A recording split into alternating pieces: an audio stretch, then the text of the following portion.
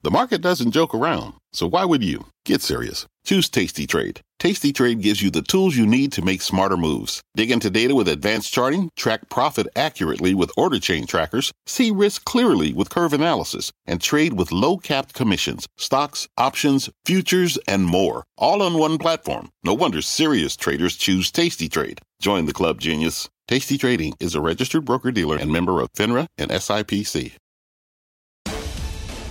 Right now on Fast, the S&P could drop another 20% from here. That's what JPMorgan CEO Jamie Dimon is saying. And he adds that the next 20 will be much more painful than the first 20. Why Jamie is so bearish and what the traders think of his latest storm warning. Plus, auto stocks hitting the skids, GM and Ford falling after analysts say that we are just a few months away from an actual auto glut. How did we go from 3 years of unprecedented pricing and margin power to oversupply in just a flash? And later, so much for safe havens, gold not exactly glittering, crypto crumbling, and bond funds this year. Some well-known ones have performed even worse than the S&P 500. So where can investors hide in this rough and tumble market? I'm Melissa Lee. This is Fast Money live from the NASDAQ market site. On the desk tonight, Courtney Garcia, Karen Feinerman, Dan Nathan, and Guy Adami. We start off with another big warning from the CEO of the country's biggest bank, Jamie Dimon, sitting down with CNBC Europe's Juliana Tattlebaum with this forecast on how much farther the S&P 500 could fall. It may have a ways to go. I mean, it really depends on that soft landing, hard landing thing. And since I don't know the answer to that, it's hard for me to answer that. But it could be another easy 20%. And I think like the next 20% will be much more painful than the first. Rates going up another 100 basis points are a lot more painful than the first 100 because people aren't used to it. And and I think negative rates, when all is said and done, will have been a complete failure. Another 20%.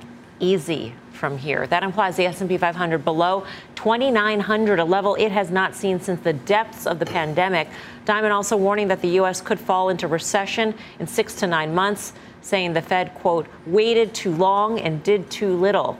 Stocks already trading near 2-year lows, the S&P getting within 4 points of its worst level since October 2020. The Dow nearly falling back below 29,000. The Nasdaq posting its lowest close since July 2020. And take a look at the TLT, the ultra-long bond fund meant to help hedge against market volatility.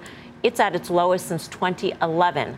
So if Dimon is right, we're just halfway through this sell-off.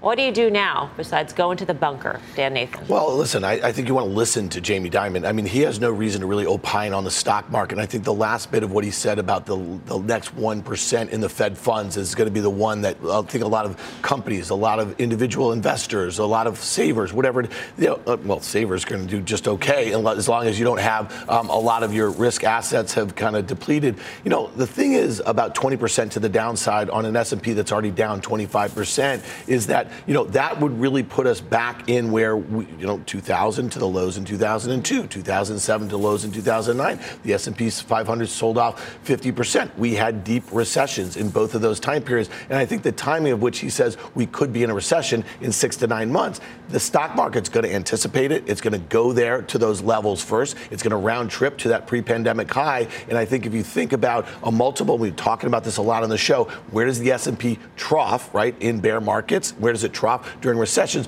14 or 15 times. Savita Subramanian at Bank of America just put $200 in S&P earnings for next year. You do that times 14, you get below 3,000. That would be 20% lower than here. You love Jamie. Let's preface it with that. Yes. What do you think of his forecast? Well, I'm not sure if it was a forecast. I think it was, could it? Absolutely. I think it could. Now, I think he didn't have to use the word easy 20% from here. That's true. That's true. Is going to be a lot more painful. Right. He did say he sees a recession. Right. He does say he sees recession 6 to 9 months out. It does make me wonder. Clearly, he has a very good look into the economy, right?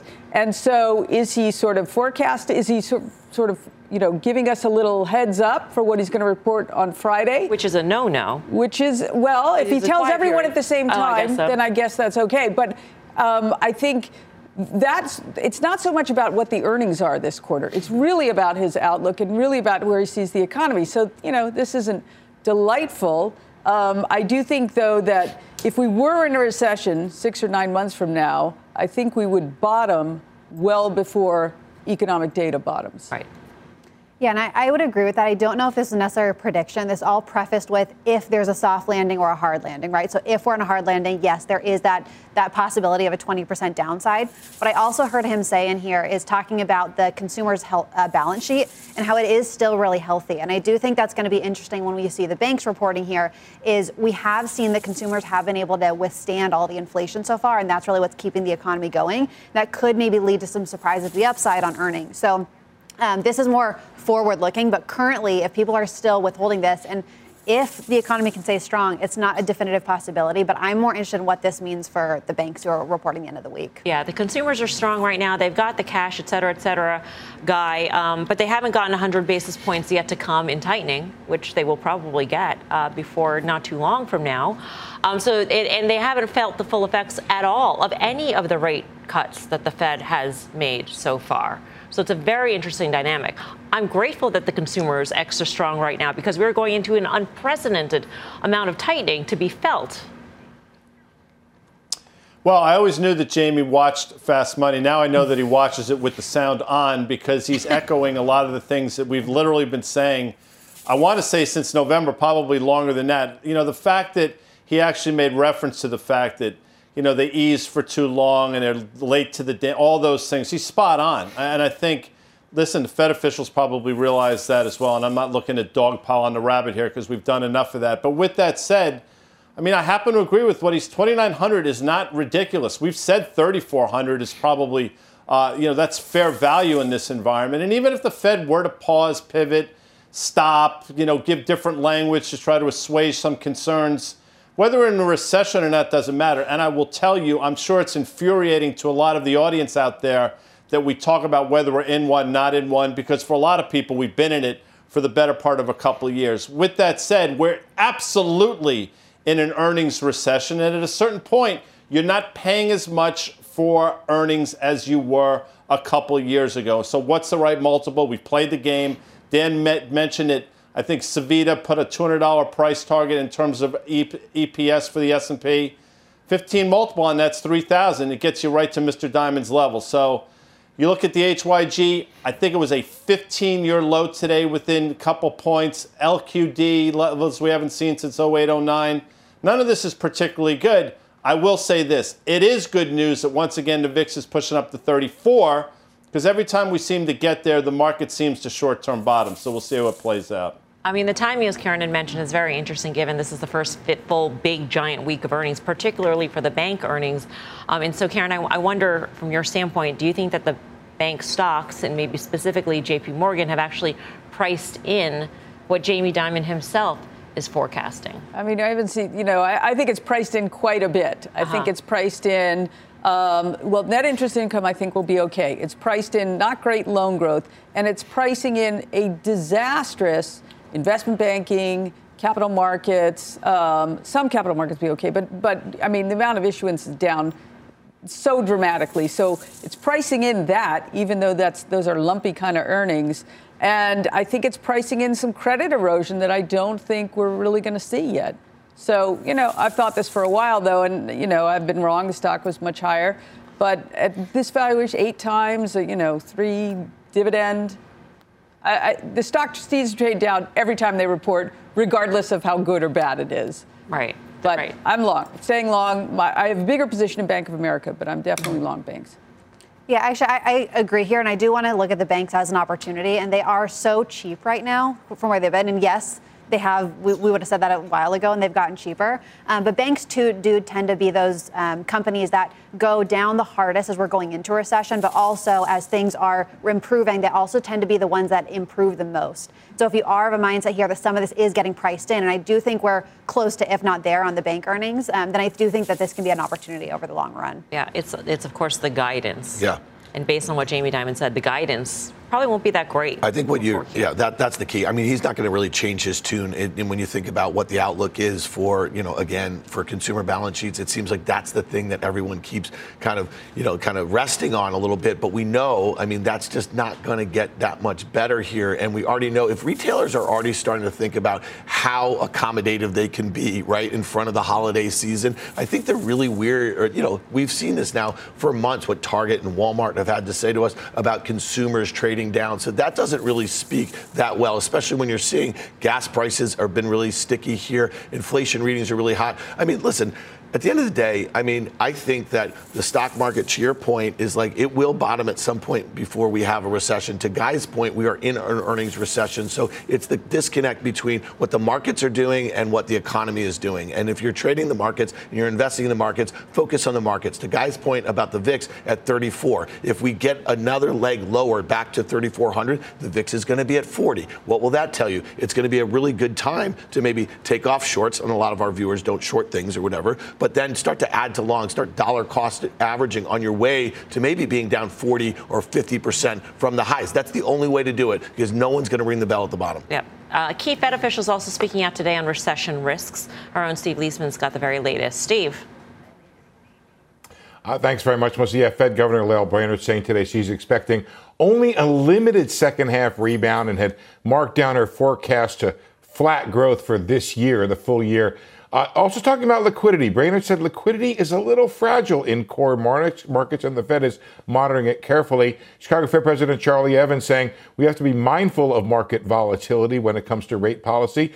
And Ben Bernanke, awarded, of course, the Nobel Prize for Economics today, speaking to reporters, said there are issues when it comes to liquidity out there, but this is not 2008, which was caused by the financial system rather than the financial system being affected by what's been happening. Concern about liquidity and comments from Brainerd that we hadn't yet seen the full effects of the Fed's tightening led some to conclude there was maybe some flexibility in Fed policy, just a bit dovish, though Evans, of course, did say that he sees the Fed raising rates to 4.5 to 4 3/4 and staying there for some time.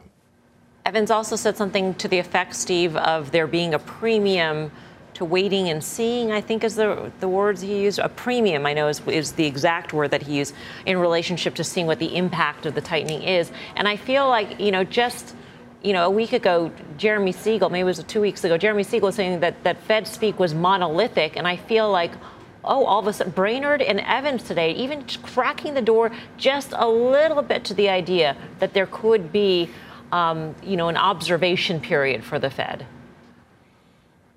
Yeah, I'm just trying to get a beat. Melissa, I hear what you're saying, and it was also, by the way, the question I asked Powell that I don't necessarily, he did say, yeah, there would be one, but not at this level. So what I'm trying to figure out, Melissa, is what is the level of the observation period, so to speak? Evans seemed to think he's going to put go the full Monty on this, the 4.5 to 4 3/4. Not quite sure about Brainerd. I think you're right to read in the idea that maybe she has a little more flexibility. Personally, my take is I could see the idea of getting a 4 and stuff and finishing off the year the way you said you would, but maybe having some observation period. Depends, I think, on what they see in markets and the liquidity story there, Melissa. If indeed, you saw what happened in Europe today. I don't know that that's necessarily has a relationship. I'm actually watching for, I guess the futures will open at 6 o'clock, but you had 20 and 30 basis point increases in the long ends in UK and Europe, and that is not something that I think causes calm among people. Steve, it's Karen. Thanks for being on. Is it possible that the Fed's North Star is really positive interest rates, positive real rates, I should say, and that would guide them? No, okay. Evans said that right out. He said he wants to get to a 2% real rate. That's what he said. So how do you break that down? Well, you have to have a 2.5% underlying inflation rate if you're going to go to 4.5. That would be 2% real. He said that is average for the kind of restrictive level that the Fed has had in previous tightening cycles. So that's what he said. That is for sure. And by the way, Brainerd commented today that she sees rates along the spectrum as being a positive right now. So that's definitely something they're aiming for. Not just positive, Karen, but restrictive on top of that. Guy, I know you got thoughts on this. The Fed is really good at putting something out there, but also giving you enough information to maybe to think twice about what they actually said. And I feel like that's what Steve is saying in terms of Charlie Evans, specifically when he says going all the way up to 4.5, 4 3/4%, but still saying, you know what, there may be some value to observing what the full impact is.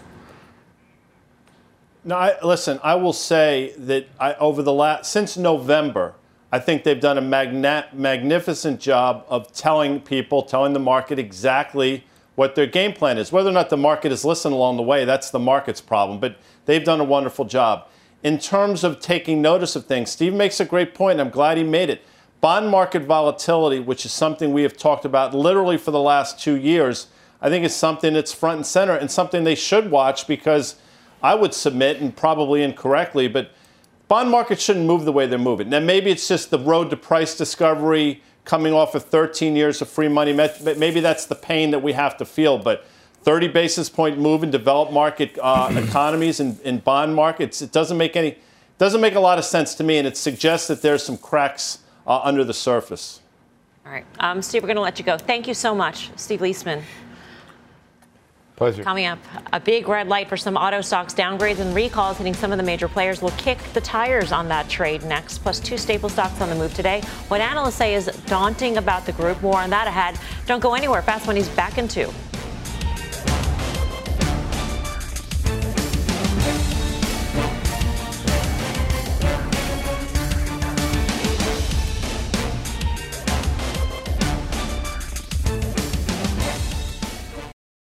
From a flat tire in the city to a dead battery on a distant drive, AAA is partnering with T-Mobile for Business to accelerate response times and get more drivers back on the road fast. Our nationwide connectivity powers location telematics, so AAA's fleet can find stranded drivers quickly while being fully equipped with the in-vehicle tools to have answers when they get there. This is elevating the member experience. This is AAA with T-Mobile for Business. Take your business further at T-Mobile.com/now. Wouldn't it be great to have all your investment and retirement accounts in one place? Yahoo Finance, our sponsor today, makes it easy. I use it to put my investment account and 401k accounts into one hub and get expert tips that help me confidently manage my money. For more than 25 years, Yahoo Finance has been the brand behind every great investor. Whether you're a seasoned investor or are looking for that extra guidance, Yahoo Finance gives you all the tools and data you need in one place. They're the #1 finance destination, producing a holistic look at the financial news cycle, including breaking news, original editorial perspectives, analyst ratings, independent research, customizable charts, and so much more. Securely link your brokerage accounts for a unified view of your wealth, including 401k and other investments. A comprehensive perspective is what sets apart great investors, and it's how Yahoo Finance ensures you have the insight to look at your wealth in its entirety. For comprehensive financial news and analysis, visit the brand behind every great investor, yahoofinance.com, the #1 financial destination, yahoofinance.com. That's yahoofinance.com. Welcome back to Fast Money. UBS downgrading Ford to sell from neutral, cutting GM to a neutral from buy. The analyst citing demand destruction and a rapid shift to oversupply in the industry. That was fast. Courtney, what do you make of it? I mean, the stocks have been trading terribly for a while now. They have, yeah. And I do think their valuations are significantly lower than their historicals. And I do think it's if anything, I would say an opportunity. I found this pretty severe, I would say. I mean, we're still in this period where people can't get enough cars, are still having to buy used cars. All the people who have been buying cars last few years are used cars. They're going to have to get a newer car sooner than then. But yes, I think there is going to be some sort of pullback here as you are seeing interest rates rising, and so people are going to be able to afford less car. But I think it's the same idea with housing here, where it's pushing this demand down the line. I don't see the severe demand destruction. I thought this was actually a little bit more pessimistic than I was expecting to see. Well, I mean, hopefully people still be able to afford cars by the time the cars are available. I mean, I think that's sort of one issue, Karen, that we're dealing with in terms of thinking about how the consumer is facing inflation and all the other rising costs. Right, including auto financing. Yeah. Right. So that's one, and gas and whatnot. But there was a few positives, mostly negatives, though. They talked also about GM Finance, which has really had a nice benefit of terminal values of cars being so much higher as they get back from off lease. But I think that it does seem to me to be a bit overdone. I think the stock clearly isn't reflecting a very robust return. I think they're going to see good inventory development from the third quarter production. That'll be good. I do think the buyers in the short term are still there for those very high margin cars. But I am concerned about that not having a lot of follow through into next year. Guy, GM and or Ford. Mel. Value trade or value trap? It's interesting. First of all, I've been dead wrong in these. Let's just get it out there. 100% ago, literally in Ford, and this is, I'm talking to myself, you could have made the valuation argument, and it would have been a good argument. And there was a point where we all looked like geniuses in Ford when the stock doubled from 14 to 28. and here we are round trip. They're value traps, and they've been value traps, and they will continue to be. Doesn't seem to be capitulation at all, and I'm not suggesting we go down to 2020 levels that we saw in GM, which I think was 24, but look, there still seems to be some downside. Think about UBS to make a call like this in this environment, given what we've seen in the broader market, given how miserable these stocks have been. For them to make a call like that, they didn't do it half-hearted, let's say. I'm choosing to use that word instead of the negative word. So they obviously come to Jesus moment, and they're making this call. I will say this, AutoNation, which hung in there today, through 98 in AutoNation, and the party's over, then you have to really start looking at the entire group much differently. Yeah, I would just say that this is kind of ground zero for what Jamie Dimon is saying. That next 1% in Fed funds is going to be painful, and it's going to be painful for companies like this that have actually been dying to build inventory for demand that they thought existed after the supply chain issues, and a whole host of other things related to the pandemic. And now all of a sudden you find yourself with the Fed raising interest rates at the fastest clip they've done in 40 plus years. And we don't know as an economy how to deal with a stagflationary environment. So when you think about, to your question, because I'm going to play your game, you even asked me to, is value trade or value trap. In this environment, it's clearly a value trap. And I'm not saying that if you start buying Ford at 11, understanding that it's going to be a hat-sized guy. What are you, 7 3/8 or something like that? Maybe it goes down that way in a further bear market or recession. But again, these stocks are probably going lower for all of those reasons. All right. There's a lot more fast money to come. Here's what's coming up next. Consumer calls. Even some tried and true staple stocks giving analysts worry. But are there still gains to be found? The names they're eyeing next. Plus, semi-slump.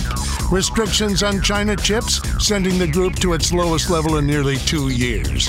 So will semi stocks keep getting zapped? The details ahead. You're watching Fast Money, live from the NASDAQ market site in Times Square. We're back right after this. From pit lane to podium, the Las Vegas Grand Prix is providing fans a race day experience at the speed they deserve.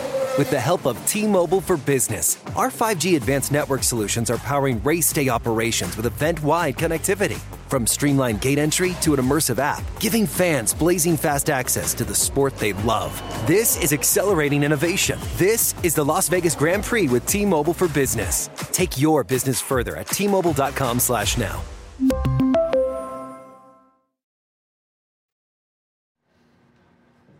Welcome back to Fast Money. Goldman Sachs putting out a double dose of calls on consumer staples names. Analysts growing cautious on the sector, saying relative valuations look daunting. Procter & Gamble getting downgraded to a neutral from a buy. Goldman pointed to private labels taking over market share in some categories, and FX headwinds pushing sales forecasts lower. On the flip side, Goldman upgraded Kraft Heinz to a buy, calling it one of the few staple names where upside hasn't been priced in. Analysts seeing strong pricing in the food category, less exposure to Europe favoring the stock. One would think, Guy, if consumers are making hard choices, that they are trading down, that they are going for the lower priced, generic store name brand kind of thing. That's always been my ballywick, Melms, but, that's probably neither here nor there. I love the Procter & Gamble call. I think it's late. We've been talking about it being an expensive stock for quite some time. I mean, not to cast aspersions, as they say, but at its zenith at 165, you're talking about a stock that was trading close to 28 times forward earnings with about maybe 8% EPS growth. Made no sense then. Now at least it trades closer to a market multiple, slightly below 20, but it's still rich given their EPS growth. So I still think there's room to the downside despite the large move we've seen. And Kraft Heinz, look, my sense is they probably had to upgrade one and to downgrade one, and Kraft Heinz is as good as anything else, but I love the Procter & Gamble downgrade. Kind of like a would you rather, but I see it sort of as a pairs trade. Yeah. Because I do like the valuation differential is very big. And I think that probably more for the P&G side being too expensive. Kraft is attractive, but I think the two of them together make a little sandwich, hopefully make money in between. Sandwich. Yes. Who does have the stronger pricing here? I mean, I guess this goes back to this whole notion of value trade or value trap. Valuations alone don't tell you if it's a good buy or not a good buy. Here's the good news. All right. So somebody who's we've all been around the markets for a little bit. And so this was like a safety trade. Like people like these things. Like they liked them. They outperformed during the pandemic and they probably traded okay in the beginning of the part of the year. And then at some point they just gave up. Right. And now you're seeing analysts downgrade a stock like Procter, right, which is a widely owned name. It's got a dividend yield. It's got that's good from a sentiment standpoint, because like when a lot of these strategists or analysts are holding on to these names, it means that there's like this false sense of security in some of them. So again, I think that this goes along with Bank of America lowering next year's EPS estimate to a level that none of us thought we started this year, where S&P earnings were going to be, and this is how we get there. So to me, I think this is actually constructive if you're trying to find how do we bottom at some point late this year, early next. Although in this world, I mean, Courtney, for instance, would you choose? I guess this is a would you rather. Would you choose is very similar. A Clorox versus an Apple. I mean, a Clorox is a higher valuation than an Apple. But in this environment, you might want to pay up for a Clorox versus holding an Apple. I don't know. What would you choose? Clorox versus an Apple. Wow, you're throwing throwing two other names at me. I do think that you are starting to see. I'm normally not looking at your big tech stocks. Actually, Apple has become a lot cheaper here. And I do like the fact that they are in a good position, I think, to weather out some downturn in the economy here, because they have so much cash on their balance sheets. And that has been really a good bellwether of if Apple recovers, I think the overall stock markets might, and it is a big portion of that. So I would actually lean towards an Apple here. I'm going to ask Guy this. I'm just curious, just quickly, Guy. Clorox or Apple? Clorox is like 30. Yeah. I'll take Clorox every day. As you know, I use the Clorox wipes to take my makeup off, number one. Don't at me on Twitter. I know that's not a good thing. Not that it matters, but Clorox almost been cut in half since the summer of 2020. Again, doesn't matter where it was, but just to point that out. And yeah, valuation is expensive, but as a tradable thing right now, I think the hard work's been done in Clorox to the downside. I think the work is just beginning in Apple. So in your game of Clorox Apple, which, by the way, those two stocks have never been mentioned in the same sentence here at CNBC's Fast Money, I'll take CLX. I try and push the envelope here. Coming up, chips getting crunched, new restrictions out of the White House sending semis lower, the impact it will have on the space going forward, and bottoms away. Bitcoin and the ARK Innovation ETF down more than 60% this year. But is there another big drop on the horizon? We're hitting the charts when Fast Money returns.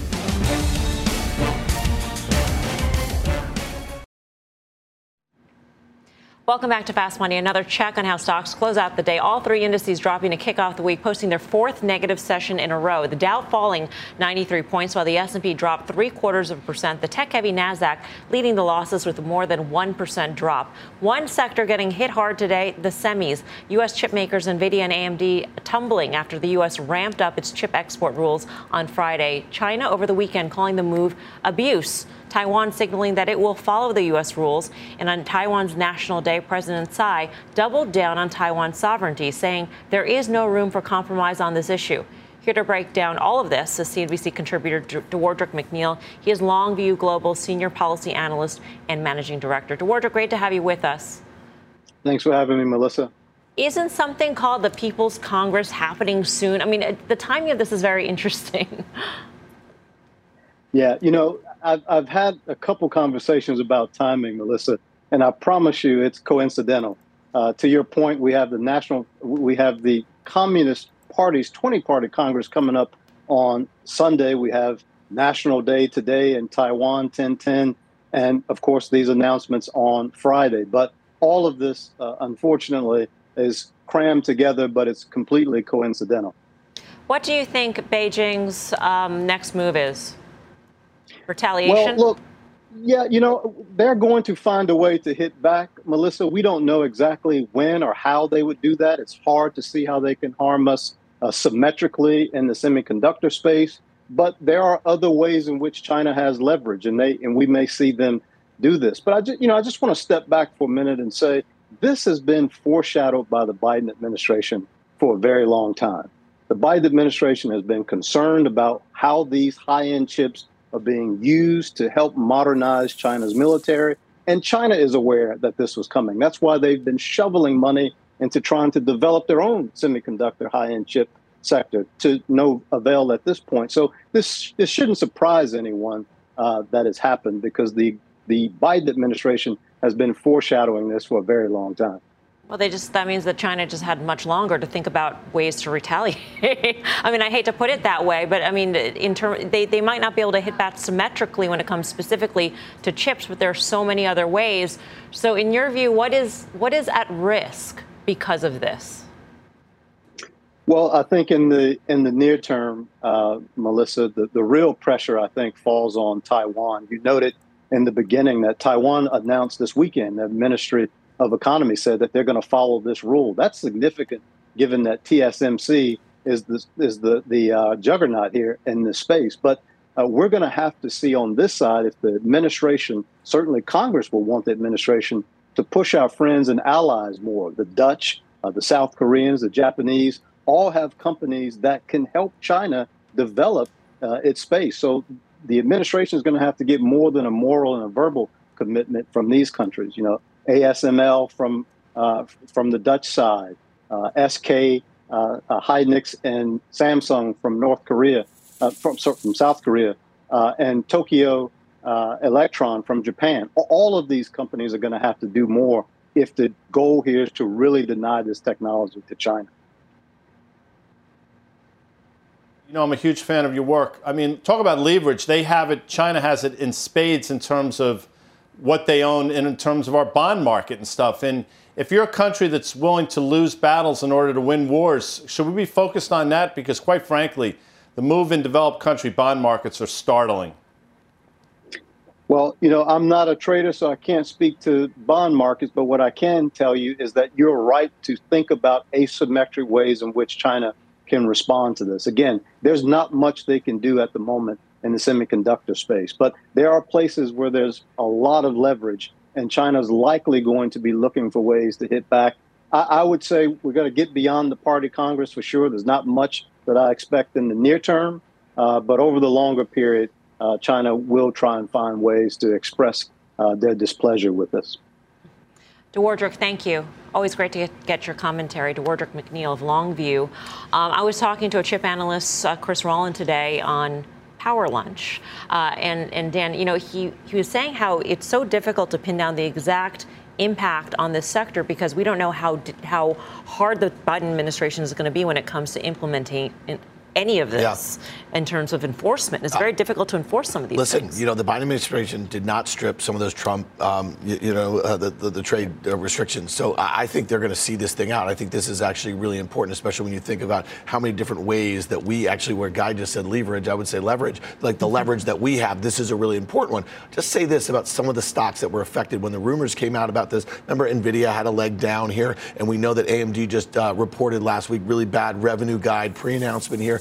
You know, one of the things, I hope they can pull up an NVIDIA chart from the first week of October to the last week of November last year. That stock gained 75%, okay, in a straight line. Yeah. And I'll just say, this is on investors. It's not on any administration. It's not on the company's guidance. It's not on this, that, or whatever. And I'm just saying, so this stock's now down 70%. It will find a home. It will overshoot to the downside the way it overshot to the upside last year. I mean, some people were saying that maybe semis have been de-risked because we've seen such a fall. I mean, the SMH is down, 20+% since recent highs. And so some would say, well, maybe this is all in the stocks, Courtney. And yet here we are. And when you take a look at how NVIDIA and AMD specifically traded, it traded again today on basically the same news. And yes, the rules are now codified. They're maybe stricter than we thought. But still, the notion that these export restrictions are going to hit revenue, we knew that was coming. Yeah, and that's the hard thing, right, is like even on Friday when we saw AMD go lower, this was on news we already knew that PC sales were slowing down and demand deterioration is a problem with these chip sectors. So, yes, I think we're starting to see these maybe starting to get priced in here. I mean, they are starting to get really attractive valuations, but they're trading lower on news that we already knew about. So that's the question is, can we continue to see that? I don't know what that news would be, in all honesty. So that's what makes me think, yes, maybe it's worth an opportunity. But I would have said this last week, too, and we just keep having news lower. So AMD actually, I thought, hung in there pretty well. It started off the day very badly, and then it seemed to, find some footing, and it sort of makes me wonder, all right, this is a lot cheaper than NVIDIA, and so if I would rather, which I know you didn't ask. Would you rather, but I would permit that since it's you. Okay, thank you. I did see that interview today, though. He was very good. Yeah. Yes. And I thought, oh, I know her when I saw it. Anyway, I would be long AMD. Okay. Coming up, Dear Jerome, ARC's Cathie Wood penning an open letter to the Fed laying out all the mistakes she thinks the central bank has made. Is Wood's warning warranted here? We'll dig into that next. And throughout Hispanic Heritage Month, we are celebrating our teammates and contributors. Here's our own Courtney Garcia. My grandfather immigrated to the U.S. speaking only Spanish in hopes of obtaining a better life for his family. 2 generations on, I'm happy to report that he achieved those goals. What made that possible was a strong work ethic, knowing the value of a dollar, and savings, all things that were instilled upon me at a very young age. As I now look to instill those same values upon my own children, peers, and clients, I also want to stress the importance of investing and making sure that your money is working just as hard as you are to ultimately create generational wealth for your family for years to come.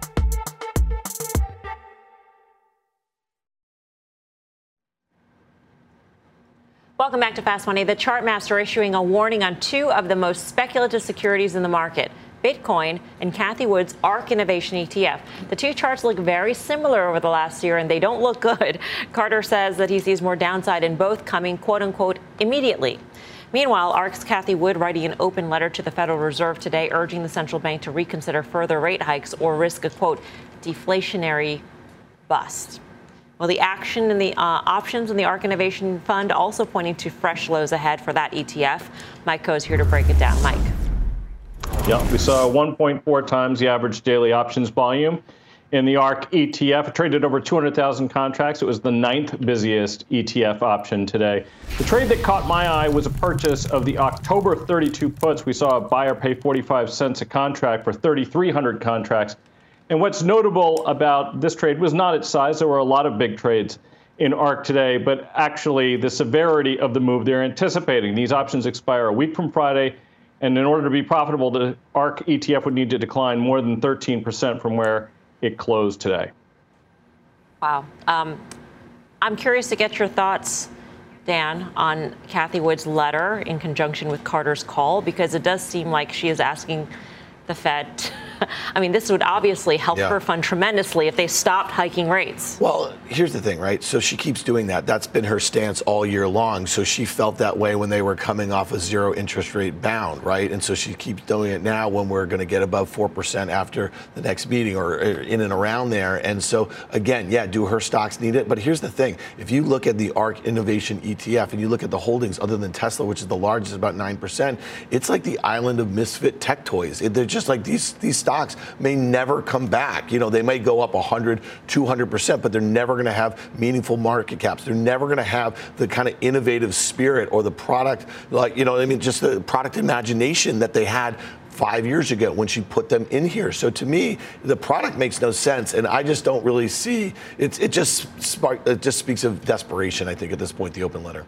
I mean, also, it's a different rate environment. It's a different just environment in general. And some of these things just do not look as innovative anymore, Karen. But to your point about rates, I think that's actually the central issue. If you're innovative stuff that doesn't make money yet, but will in the future, and you have to discount that back. Stop doing what you're doing because it's hurting me very badly. DCF looks much better. Yeah. Yes. I think if you overlay, we had ARC and then what was the other one we had on Bitcoin? Bitcoin, and then I think if you put bonds over the bond prices, it would mirror that as well. Yeah. Courtney? Yeah, and I do think you look at all of her top holdings, right? And the cheapest one here is Zoom, which is at 20 times forward earnings. But even then, that's really not very cheap. And all of these companies are going to be in this position where even if the Fed does stop raising interest rates, and even if that does start to peak here, I don't think rates are going to come down as much as they were over the last decade. And so they're still going to be at this helm where they're facing higher rates and likely not going to continue to outperform the market. So this is absolutely not something that I'd be chasing right now. Guy, what's your take on Ms. Wood these days? Indulge me. Did you happen to watch the Met game last night, Melms? I know the answer. Zero shot of that. So no. Yeah. Well, in the sixth inning, Buck Showalter walked out of his dugout and asked the umpires to check the pitcher for the Padres, who was just basically lighting up the Mets lineup in a good way if you're a Padre fan. That move reeked of desperation, and it didn't work out for Buck. This op-ed reeks of desperation, and I don't think it's going to necessarily work out for her. And listen, not to cast aspersions the second time on this show, but it's virtually impossible to be as wrong as that ETF has been over the last year or so. And, again, the most innovative thing about the ARK ETF, and I've said this for months, is the inverse ARK ETF, which was created, because that sucker's been on fire. Mike Coe, do you have a position on ARK? Short? Directionally short? I don't have a position short on ARK. If we could take short positions in our fund, we're long only. On the fund side, I'd be very happy to be shorted. So I guess maybe the short ARK innovation ETF would be the one that I'd take a look at. Look, with respect to rates, just bear this in mind. She compared the recent rate increases to the one that Volcker started to impose because she was thinking about it in percentage terms, and still the 10-year is below 4%. We are not in a high rate environment. We're not even close to it. We're not even back to the mean for the last half century. So this is just somebody who's talking their book, and the book is not a good one. Thank you, Mike. We'll see you on Friday. That's when the full show airs. Options Action, 5:30 p.m. Eastern Time Fridays. Coming up, a case of the bullion blues. So even if gold can't hold up, where should investors run for cover? We'll discuss the mayhem in the metals market. That's next. Much more Fast Money in 2.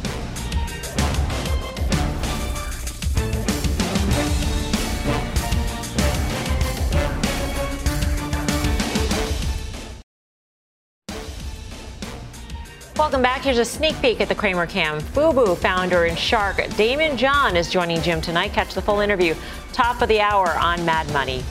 All right, mayhem in the metals market. Gold, platinum, silver, all getting crushed today. So much for a safe haven trade.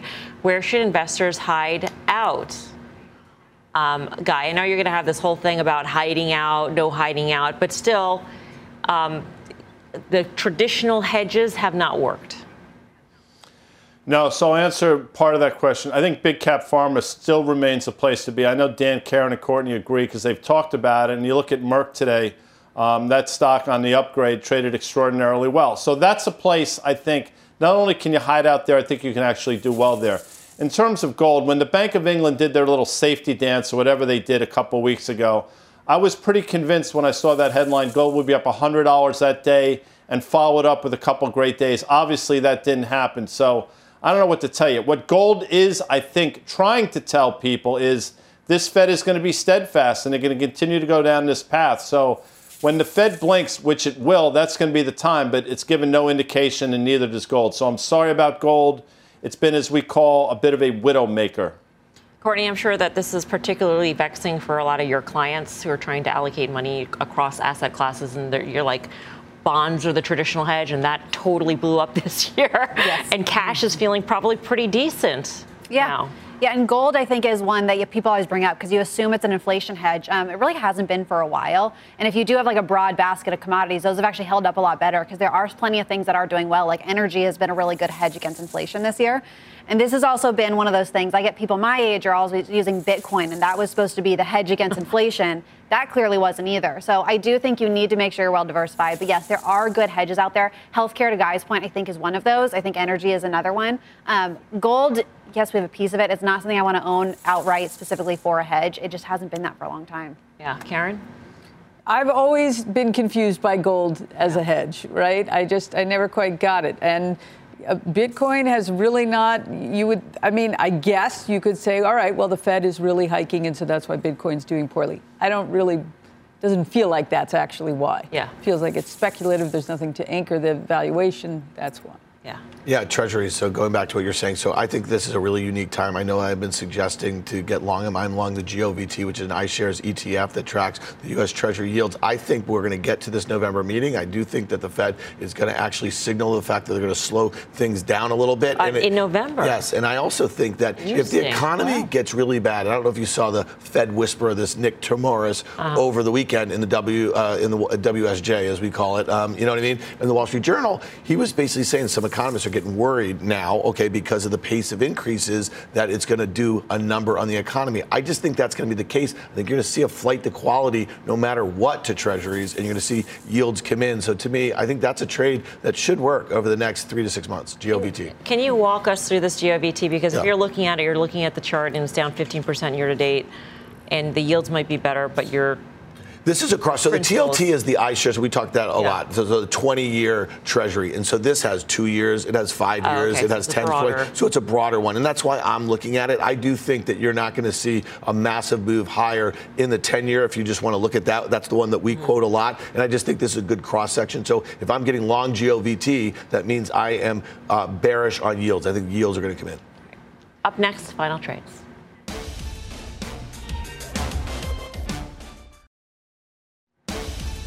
Welcome back to Fast Money. Check out shares of Zscaler. It's down by 4.5% after hours. The company announcing the resignation of its president after the close of trading today. Shares are already down more than 7% during the regular session. Guy. This was a $375 stock in the fall, and that was up probably from $150 earlier that year. Everybody loved it. I was one of those people. That's when valuations didn't matter. Fed pivoted in November. This stock has gone straight down since. $22 billion market cap last I looked. They're going to do $2 billion in revenue. Dan will tell you that's still too expensive in this environment. Remember the song Wake Me Up Before You Go Go or something like that? Wake me up when it trades at 7 times revenues, and we're probably going to get there pretty soon. All right. It is time now for the final trade. Let's go around the horn. Guy, I paused a little bit because I wanted to give you some time to, mentally adjust. No, I appreciate that because I'm not that quick on the uptake. Tough night at Shea last night. I apologize. Kroger, inflation hedge. That's your inflation hedge. Karen Feinerman. Yeah, sort of along the same vein as really cheap but somewhat boring businesses. Going with Walgreens Boots. Annihilated. Very cheap here. Yeah. And you're also in CVS. And CVS, which I am long. Painful. Courtney. We're coming into bank earnings. I do think they've become really cheap and attractive here. I think XLF could be a way of playing this to get all of your bank exposure. Dan. Mel, we make this look easy, Dan. Right? The fast money. You know what the hardest segment is this segment, the final Why trade. is this the hardest segment? Because you have to. Because right now in this market, it's really hard to recommend anything, and that's why I was happy to talk about the GOVT, which I think is a safety trade here. So that's what I'm going with right now for my final trade. All right. Well, thank you all for watching Fast Money. You'll see you back here tomorrow at 5 for more Fast Money. Meantime, don't go anywhere. Mad Money starts right now. The spirit of performance defines Acura, and now it's electric. Introducing the all-electric ZDX, Acura's most powerful SUV yet. While what powers their cars may change, the energy that makes Acura never will. Crafted using the same formula that brought them electrified supercars and multiple IMSA championships, the ZDX has track-tested performance that packs an energy all its own. With a premium Bang & Olufsen sound system and up to 313-mile range on a single charge, and a Type S variant with an estimated 500 horsepower, the ZDX is everything they said electric could never be. It was built with the driver in mind, just like Acura's been doing since the beginning. We could talk all day, but the only way to experience this electric performance is to drive it yourself. Unlock the energy and order yours at Acura.com.